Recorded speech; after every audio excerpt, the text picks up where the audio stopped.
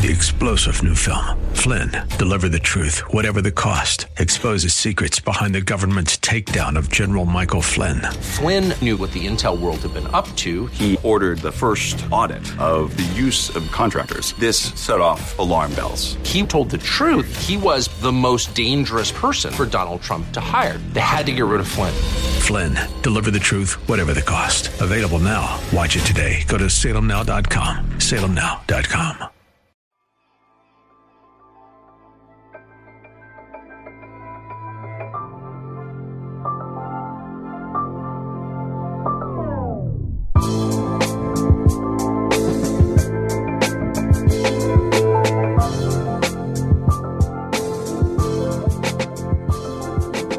Welcome to The Antithesis. My name is Owen Strachan, and I will be your host.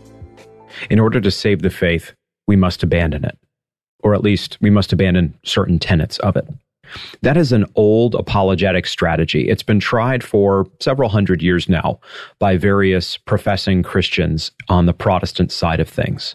This kind of mentality has recently popped up through an essay by the esteemed Christian philosopher William Lane Craig. Craig's piece is entitled The Historical Adam, and it just ran for First Things online. I believe Craig's article on First Things is a foretaste of a coming book on the historical Adam that is the culmination, as he has said elsewhere, of many years of thinking about this problem, certainly reading deeply and widely about it, and thinking biblically and philosophically and theologically about the historical Adam. William Lane Craig is esteemed in the Christian community, as I have just mentioned, because he has a reputation for deep thinking. Even if you do not agree with him in different areas, as I do not, you will recognize that he has a serious intellect and he has made certain contributions to the church. But in this essay, The Historical Adam, I believe Craig goes off course. Ultimately, Craig's essay, The Historical Adam, tries to do two things. It tries, it seems, to affirm the historical Adam, but it seems to affirm the historical Adam in a way that altogether undercuts any affirmation of the historical Adam. Let me explain. In today's podcast, I'm going to take you through 7 responses of mine to William Lane Craig's essay, The Historical Adam for First Things. First, in this essay, William Lane Craig seems to think our choices are either wooden chronological history in the Bible, or second, combined myth and history in different historical accounts in the Bible. Either wooden chronology or what he calls mytho-history. And he will say, as he has in different sources, that he is merely walking in the stream of a good deal of evangelical Old Testament scholarship today that would affirm mytho-history without necessarily using that term. Craig simply says that he is bold enough, perhaps he is established in his career enough, certainly he is, to not care what people say about him. He's a big boy, and he has made a big argument in public, and it deserves a thoroughgoing theological and biblical evaluation, which is what I intend to give it here. Let me quote some selections from Craig's First Things piece. I'm going to quote several just so we stack it up and you know, as the listener, what he argues. I don't simply want to summarize him. I want to quote him. And I want to quote him not just a quick snippet. I want to be fair. I want to give you a sense of what he says. So buckle up. If Genesis 1 through 11, Craig says, functions as mytho-history, then these chapters need not be read literally.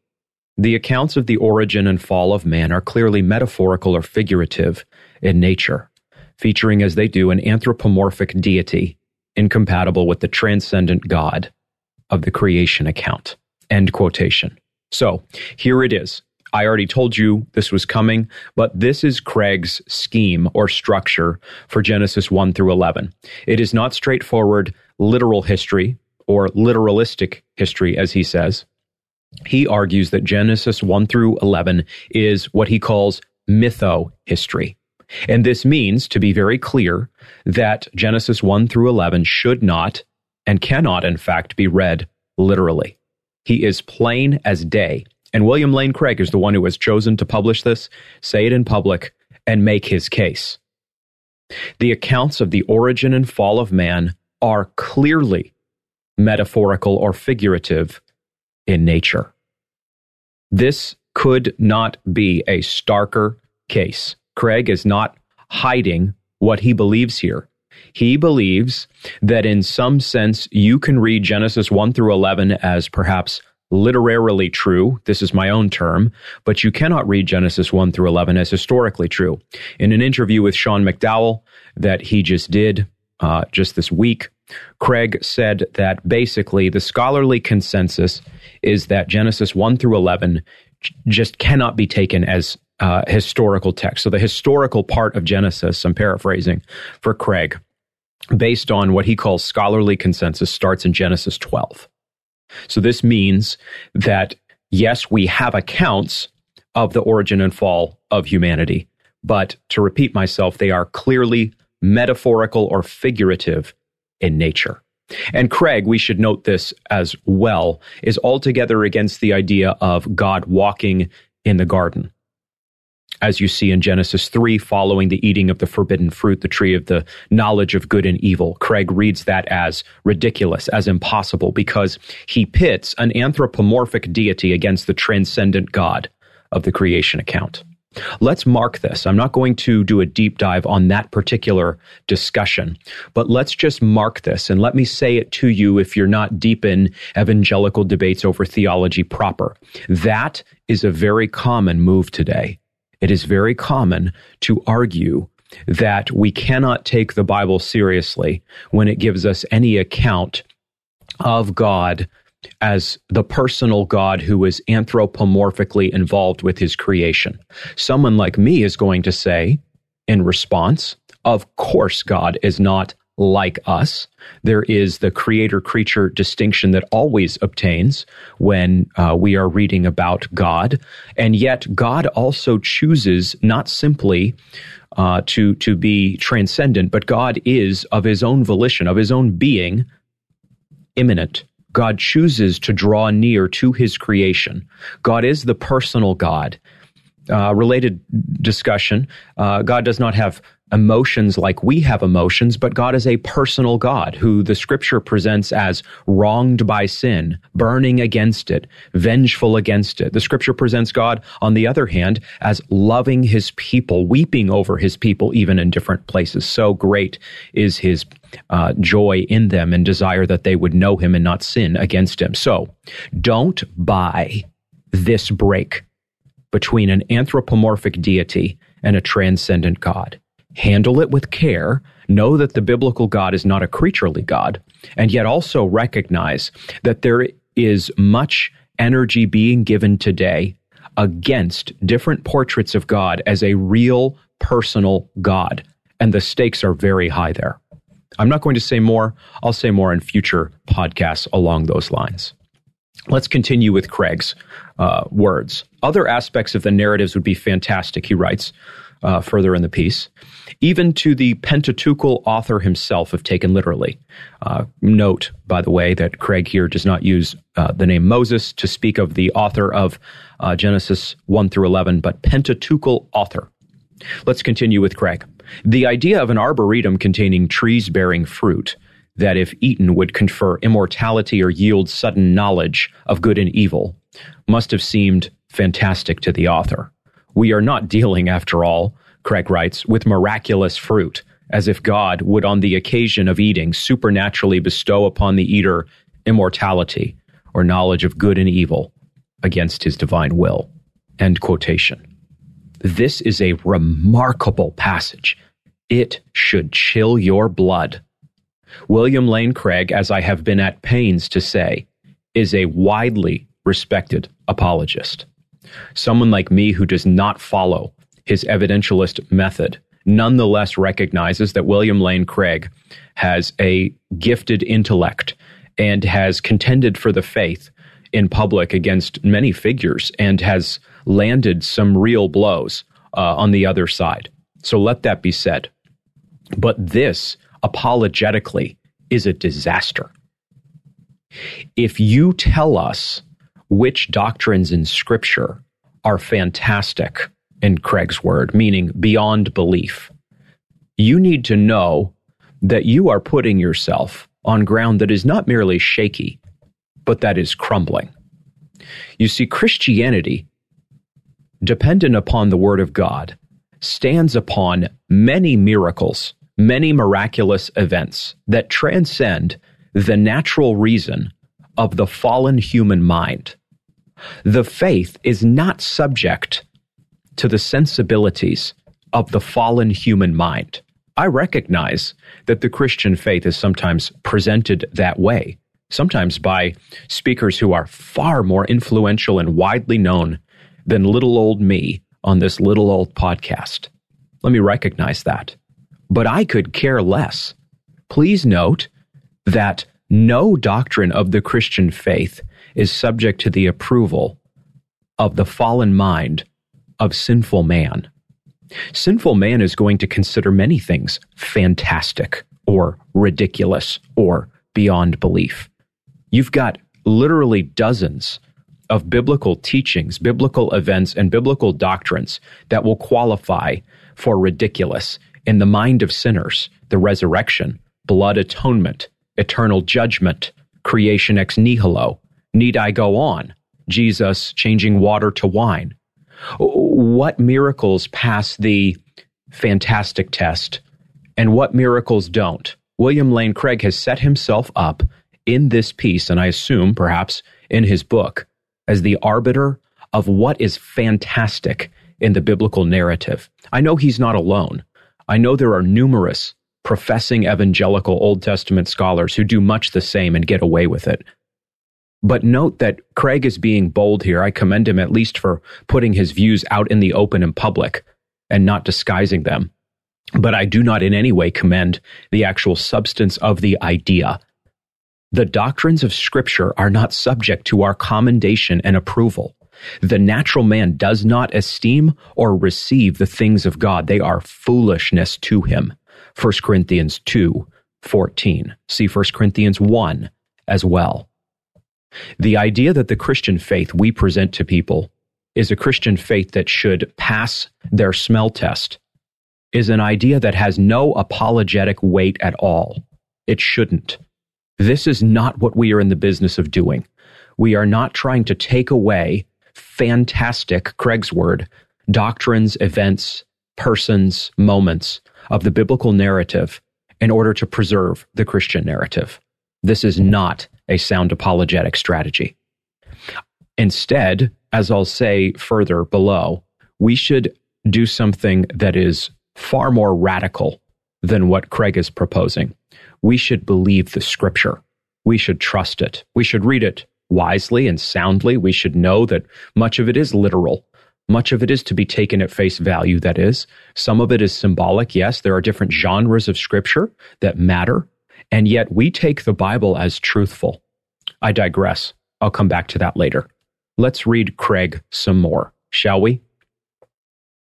We can see how naive it is, Craig argues, to argue that merely because some New Testament author refers to a literary figure, whether found in the Old Testament or outside it, that figure is asserted to be a historical person. In every case, Craig writes, we must pay close attention to the context in order to determine whether the New Testament is asserting a figure's historicity or referring to the figure illustratively. End quotation. This is speech or writing that sounds good, but actually is not. Of course, we pay close attention to the context of every passage we're dealing with, and yet when the New Testament deals with a person, whether a person of the Old Testament or a person of the New Testament era, we must always assume historicity of the person in question. There is no person who is referred to by New Testament authors in any positive sense who is only illustrative, meaning something like a character in a story that is not ultimately true. If a person is said to be true, that person truly lived. There is no disjunction here. There is no space between New Testament writing about a historical person and the actual historicity of that person. Let's continue on. Craig goes even further still and has shocking words for us about Christ's understanding of Genesis 1 through 11, Genesis 1 and 2 in particular. Jesus, he says, cites Genesis 1:27, male and female he created them, and weds this statement with Genesis 2:24. Therefore a man leaves his father and his mother and cleaves to his wife, and they become one flesh. Craig says, this forms the basis for Jesus' teaching on divorce. Jesus is interpreting the story of Adam and Eve to discern its implications for marriage and divorce, not asserting its historicity. Similarly, many of Paul's references to Adam may be understood not to go beyond the literary Adam. Okay, there's at least two things to say here, end quotation. First, Craig is arguing that Jesus is teaching about marriage and divorce in Matthew 19. That's the passage in question here. He is teaching that marriage and divorce is to be handled in a certain way, according to Craig. But Craig's point is that in citing Genesis 1 and 2, Jesus is, again, I quote, not asserting its historicity. That is the historicity of these chapters, the story of Adam and Eve. This is disastrous.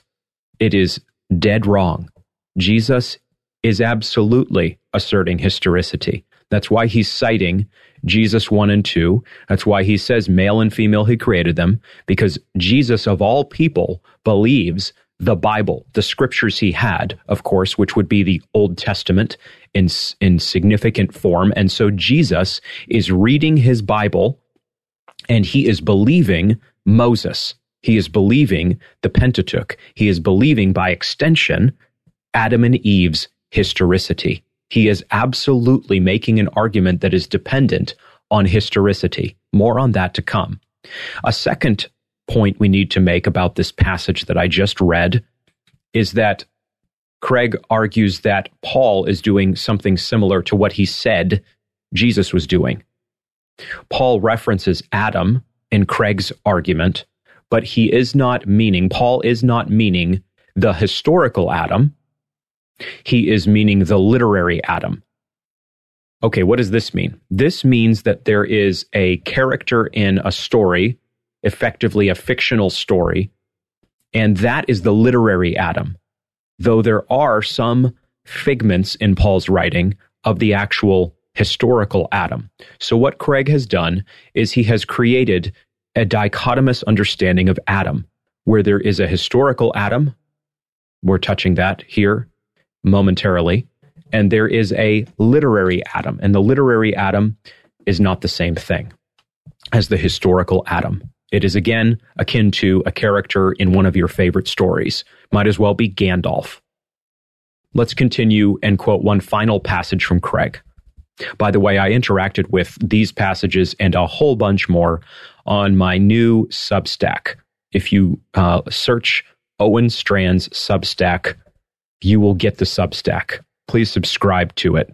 I know I'm late on the Substack wave, but I am riding it boldly nonetheless.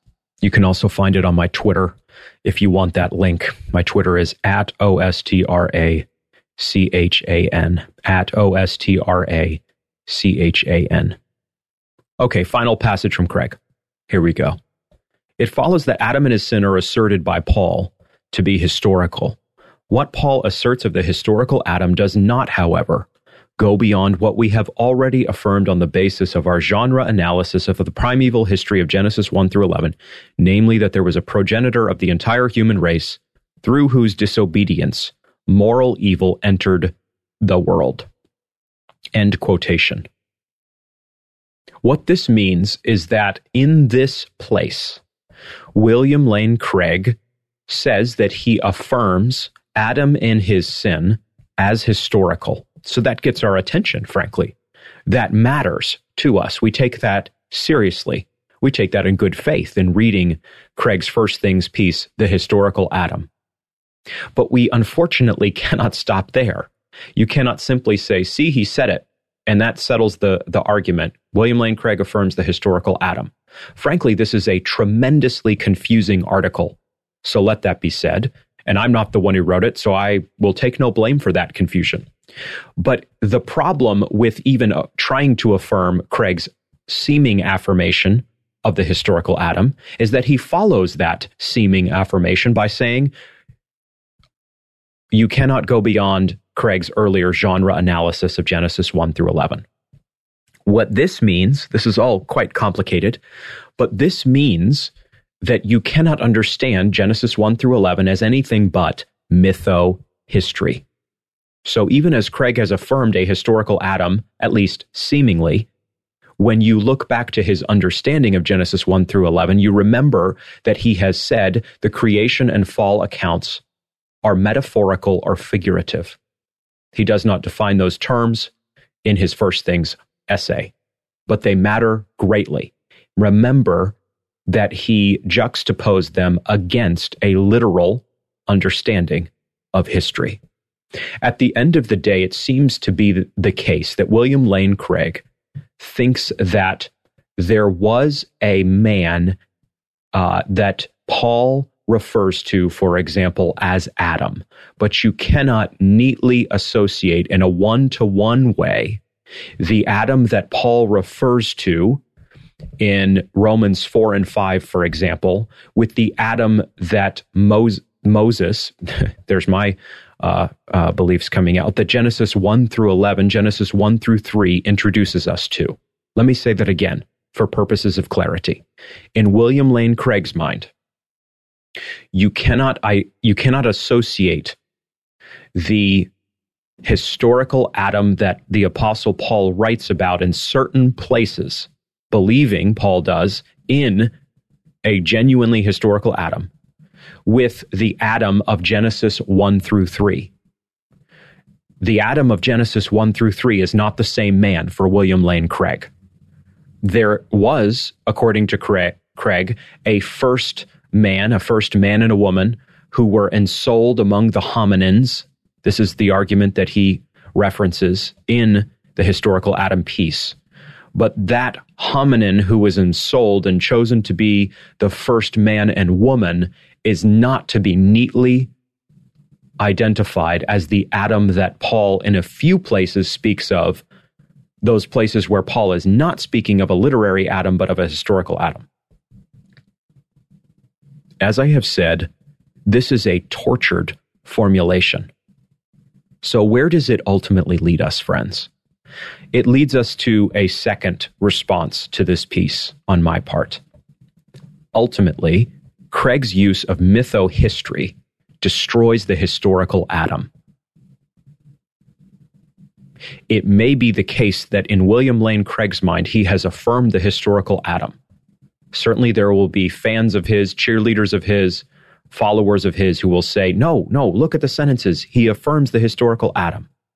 Well, it is true that he has sentences to that effect, but the very structure that Craig has created of his own volition, I didn't ask him to create this. He created it himself. He put it into the public arena. He has debuted this idea on his part.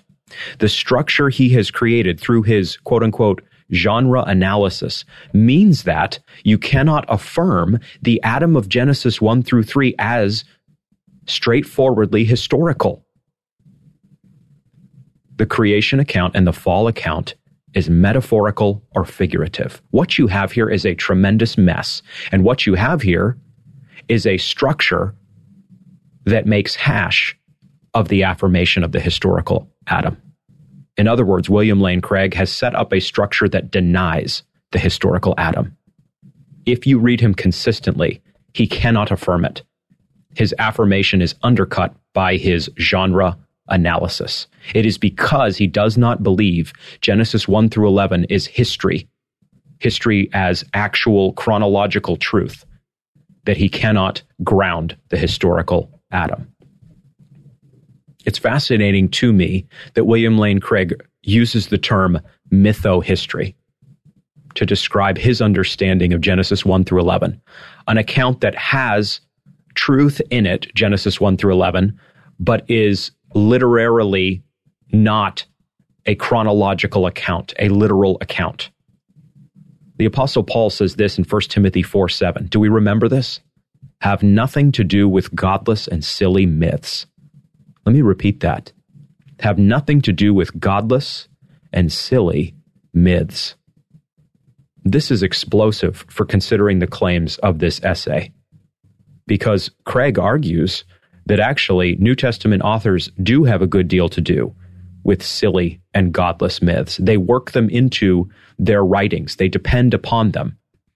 In his interview with Sean McDowell, for example, Craig argued that the characters of Jannes and Jambres, who opposed Moses according to Scripture, are fantastic fictional characters. Craig makes this claim in his interview with McDowell because in extra-biblical Jewish literature, there are many fantastic stories that genuinely do sound wild and not true that crop up around Jannes and Jambres. This is a major problem, though. It's a technical one that I have not seen anyone comment on. I didn't see any comments on the YouTube video about this, and it makes sense because it's a hard one to spot, frankly. But if your ears are perked along this count, two things can be true that Craig does not understand, it seems. It can be true that Jannes and Jambres were real historical persons. It can also be true, and so the Bible is right to speak of them as historical persons. It can also be true that extra-biblical literature presents them in an unrealistic way. Extra-biblical literature does not norm biblical literature. Extra-biblical sources and so-called authorities do not norm biblical authority. But Craig seems to have set up a structure where that is the case. And that is tremendously problematic for him.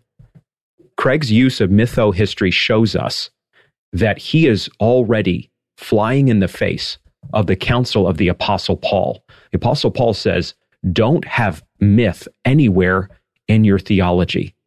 Timothy, have nothing to do with it. Run from myths. Paul isn't meaning never read Greek mythology to your kids or something like that. He means in your doctrine. Don't wed historicity, truth, with myths.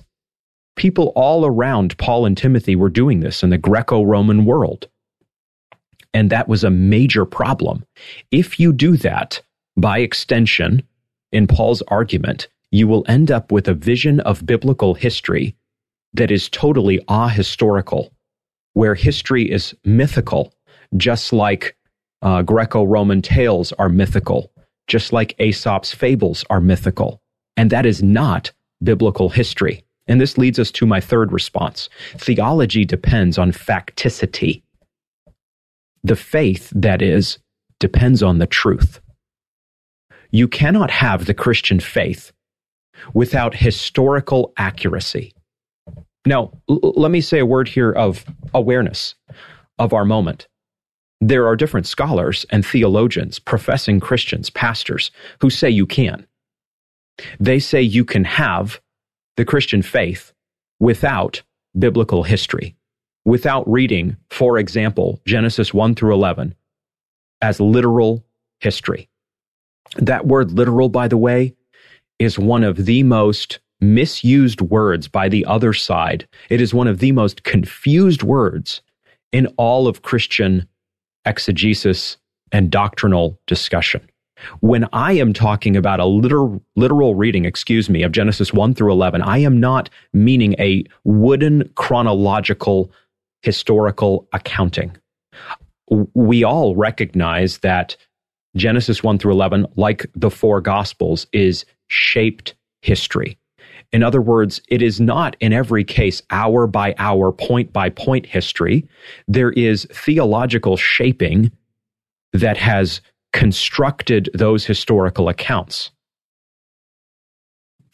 We can affirm that and not do any violence to those historical accounts. We must affirm it, in fact. Genesis 1 and 2, for example, does not flow hour by hour neatly. The creation of the man occurs in Genesis 1 on day 6, and then Genesis 2 gives us a window into the sixth day of creation, because we have God resting at the end of Genesis 1, where he is creating the man once more in Genesis 2, so we can recognize, doing no violence to the truthfulness of biblical history, that historical accounts, historical narratives, do have different evidence of shaped history, whether in the Old Testament or the New Testament.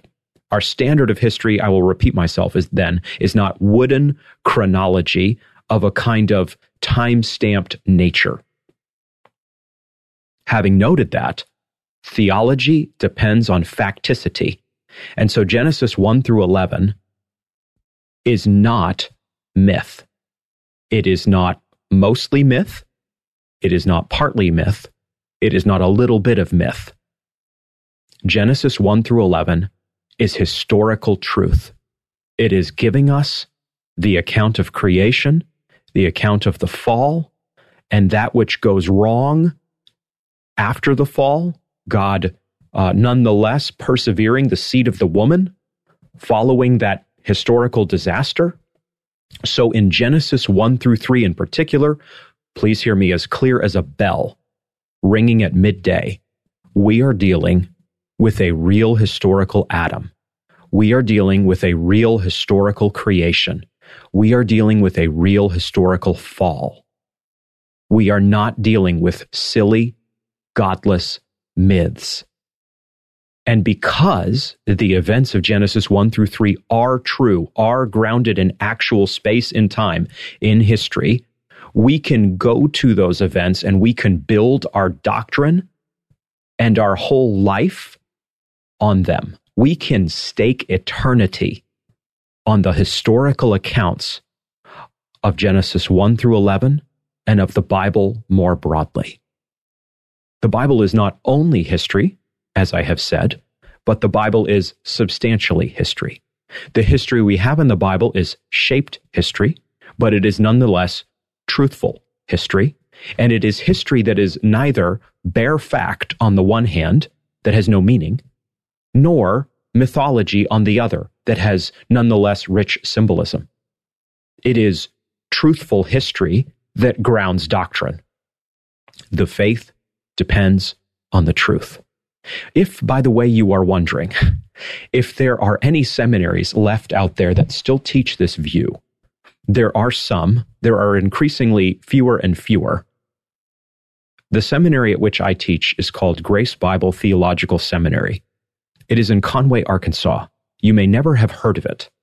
You may think to yourself, I don't know much about that school, or perhaps you don't have grounding in that area, this region, something like this.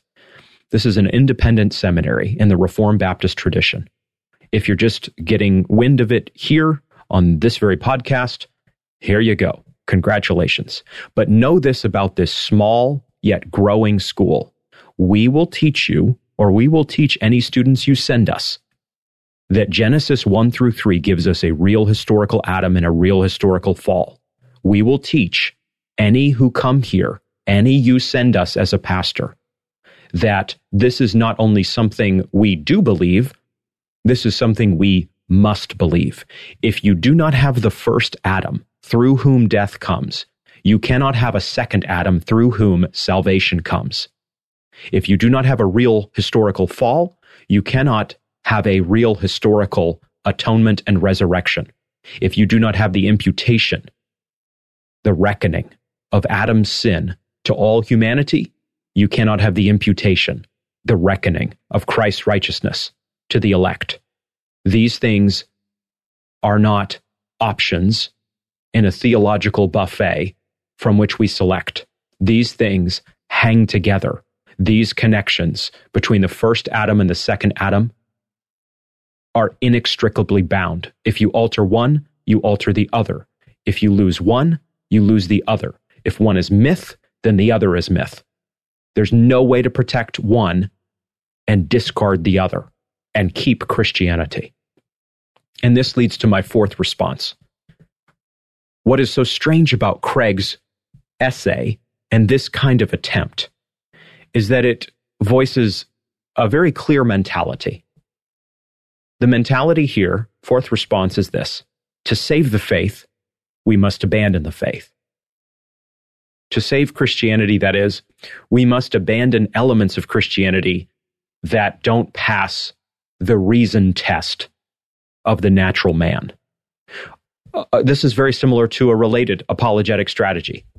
It's not quite the same thing, but it's very close. To save the Christian faith, in order to keep having a Christian faith to preach and promote, we've got to take out the parts that the natural man doesn't like. William Lane Craig is not so much dealing with that. He's not dealing with that which the natural man despises. He's dealing with that with which the natural man finds ridiculous. That seems to be his approach in this essay, The Historical Adam. But the two apologetic strategies are in truth, one, to save the faith for various reasons, abandon problematic elements of the faith. This has all been done before. This program has been run. This code has already been written. Liberal Protestants made exactly this move. This was not part of their apologetic and missional strategy. This was their strategy. They reacted to various figures of the Enlightenment, and liberal Protestants, stemming from Europe, then taking root in America throughout the 19th and 20th centuries in particular, believed that they would actually save the Christian faith by distancing it from historicity and facticity. The two mean the same thing. We have, for example, the German philosopher telling us that history cannot bear what Christians say it does in 1777. That is a long time ago. That is 244 years ago. Lessing, the German philosopher, wrote this: accidental truths of history can never become the proof of necessary truths of reason. That is one of the most important sentences in intellectual history. Accidental truths of history can never become the proof of necessary truths of reason. What Lessing was saying, was teaching, is exactly what we have been covering here. There can be a historical account, but a historical account cannot bear the freight by which to construct a reasonable worldview. This is the same problem, in other words. It's not exactly the same angle from which Craig is approaching the matter, but it is the same problem that Craig is dealing with. The problem of historicity. This would bloom and blossom over the centuries following Lessing and other voices, such that, as I say, the liberal Protestant movement abandoned the historicity of biblical events, and in particular, biblical miracles, such that, in the end, if you follow liberal Protestant theology, there will continue to be various affirmations of Christian doctrine, but those Christian doctrines will not be based in history. And part of why this strategy was executed is because the liberals lost their confidence in history.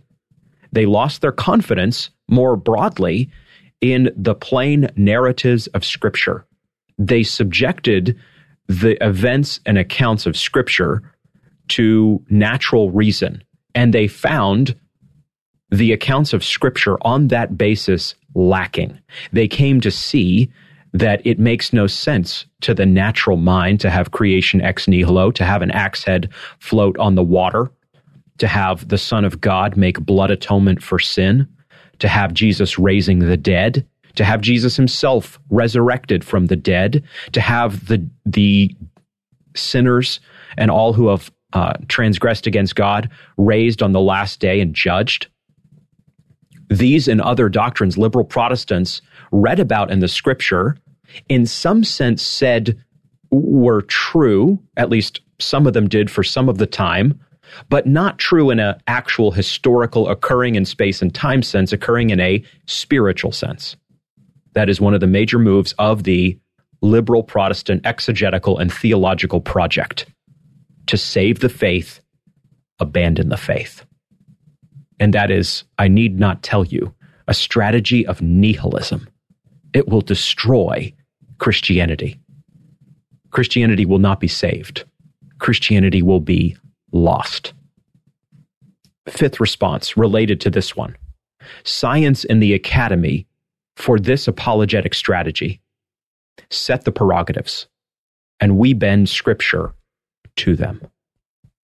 Craig, in this essay, Four First Things, frequently quotes and cites scholarly voices, scholarly authorities. He cites scholarly consensus in his interview with McDowell, for example, to tell us, as I have already said, that Genesis 1 through 11 straightforwardly is not to be interpreted as historical truth. It is as if the scholarly guild sets all our priorities and can hand down from on high what in the Bible is true and what is not. And if you hear scorn in my voice, you are accurate. You are hearing me rightly, because this is a complete reversal of the way this relationship should go. It is not that you should never read scholarly sources, never give them a hearing, never test what Scripture presents, not read widely when you're considering the exegesis of a given passage. We teach our students at GBTS to do all such things, to do them carefully, to do them circumspectly, but we teach students to take the life of the mind and the conversation over doctrine and exegesis with deadly seriousness. We don't take ourselves too seriously, we hope, here or anywhere there's a Christian, but we take God with the utmost seriousness. But we must note this: science and the academy do not set the prerogatives of the Christian faith. You don't bend Christianity to meet the scientific consensus.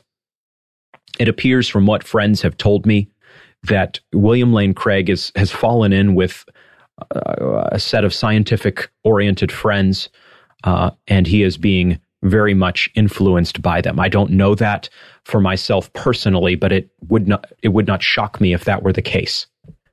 We cannot take our cues as Christians from the secular academy, from any secular or extra-biblical source, and then norm the Christian faith to those standards. The Christian faith is the normative faith. It is the norm, as the Reformers argued, that norms every other norm. So we don't go to highly intelligent skeptics, professors, and thinkers and say, what do you think about the Christian faith? What seems reasonable about the Christian faith? As I present scriptural doctrine to you, let me know, and then I will mold my faith to what you think is reasonable. This is all meaning that for Craig, sixth, reason is the test for the sensibleness of our doctrine. I have already alluded to this, but I need to put it before you in principial form. For Craig, at least operating in this essay, reason is the test for the sensibleness of our doctrine. And I want you to hear from me, at the very least, if you hear it from no one else, that reason is not the test for our doctrine, whether it is sensible, whether it is believable. It is the Word of God that is the test for our doctrine. Let me put it as clearly and simply as I can. Does the Word teach it? Does the Word teach it as true? If it does, believe it, follow it, think it out, connect the threads in Scripture. You're never going to exhaust the meaning and power and beauty of Scripture. You're never going to master God in this sense. And yet, remember that if the Bible teaches it, if the Bible presents it as real, as accurate, as historical, then God is calling you to believe that passage, in that miracle, in that doctrine. The test for doctrine is not man's sensibility, man's predilections. What does man think? What is man like? The test for doctrine is what the Word of God flatly and plainly teaches. Some doctrines are easier to comprehend than others. But make no mistake, there is no doctrine that a true Christian receives because the natural man likes it. In fact, as I have said, there are going to be many Christian doctrines, teachings, passages, verses that the natural man doesn't like, that philosophers tell us can't line up together, and we don't take our cues from the guild. We don't take our cues from any traditional group. We don't take our cues from what scholars would say. We give different voices a hearing, yes. We test arguments without fear.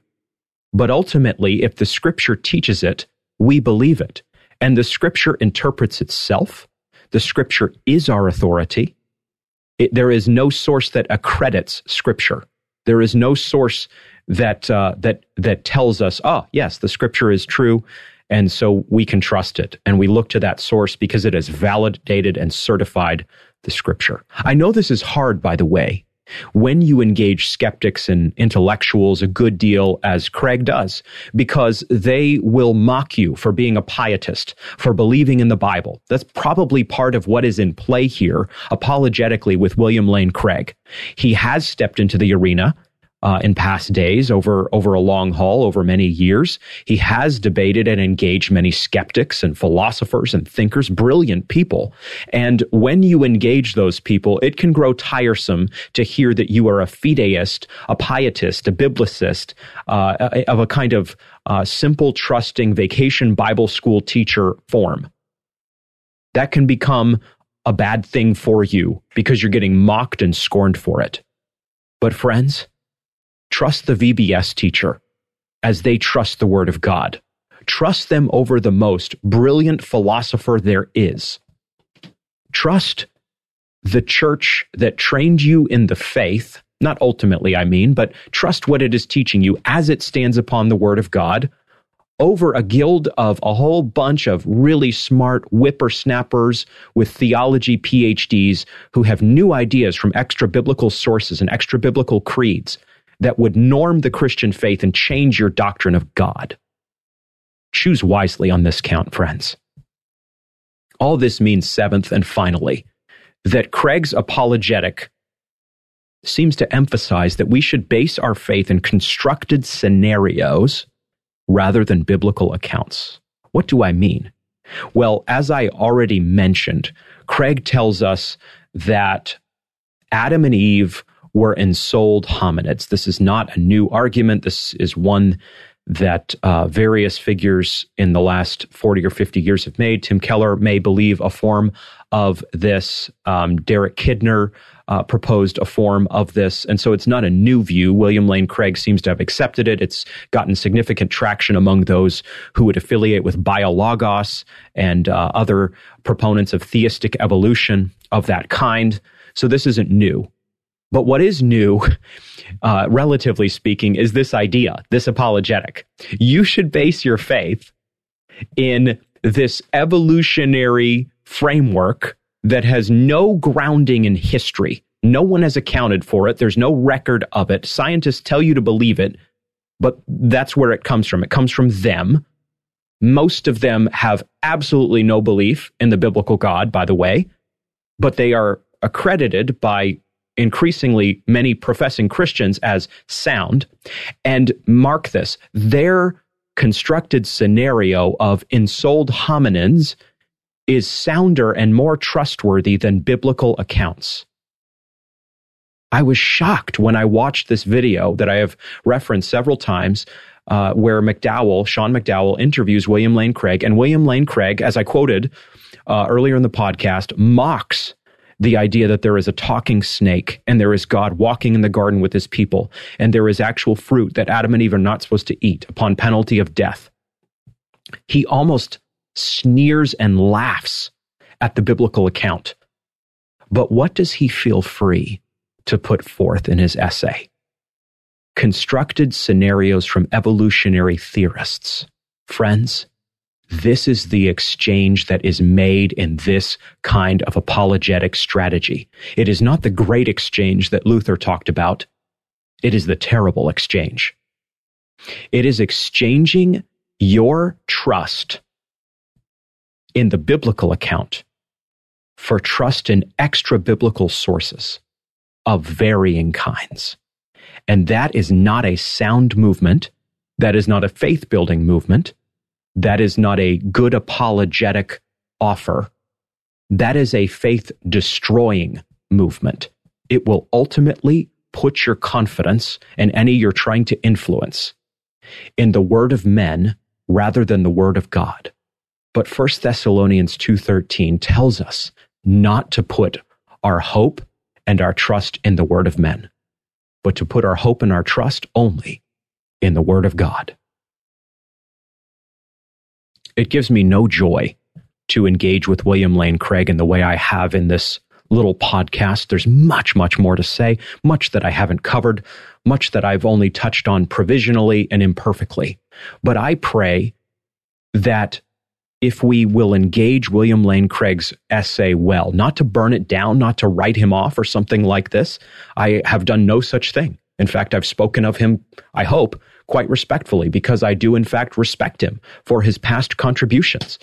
Some years ago, I believe he was profiled, for example, by the New York Times, and I put it on my social media and on some of the writing I do because I was encouraged by it. I was encouraged by his example. Even though I wouldn't line up where he lines up on different matters, I was thankful to see an example of a bold, learned Christian putting his faith to practice in the public square. And frankly, to this minute, that is how I have read Craig, and that is how I have approached Craig. But I want to point out to you that what he has done, in conclusion, in this essay, The Historical Adam, is not going to save the Christian faith. It is not going to successfully win many to the true Christian faith. It is a strategy of saving the faith by abandoning the faith. That is, abandoning certain unrespectable, unreasonable doctrines of the faith, namely the historical Adam and the real historical fall of that historical Adam. And I am here to tell you that is no sound strategy. Here is an alternate strategy. Here is the biblical strategy. Promote the faith. We're not the ones who will save it. We don't start from that standing point. Promote the faith by not abandoning the faith. Stand upon the word of God. Preach and teach the whole counsel of God. Ask God, pray to God to give faith and give trust in the Word of God and the Word of God alone. And watch as God's Spirit comes and works far more powerfully than any well-crafted, well-researched, well-thought-out human argument. We are not promoting godless and silly myths as Christians. We are promoting the Word of God, all of it, all historical truth found in it, as that which we should base our own historical existence and our eternal predicament upon. We base eternity in the truths of history. A real Adam and a real second Adam, crucified and resurrected for us.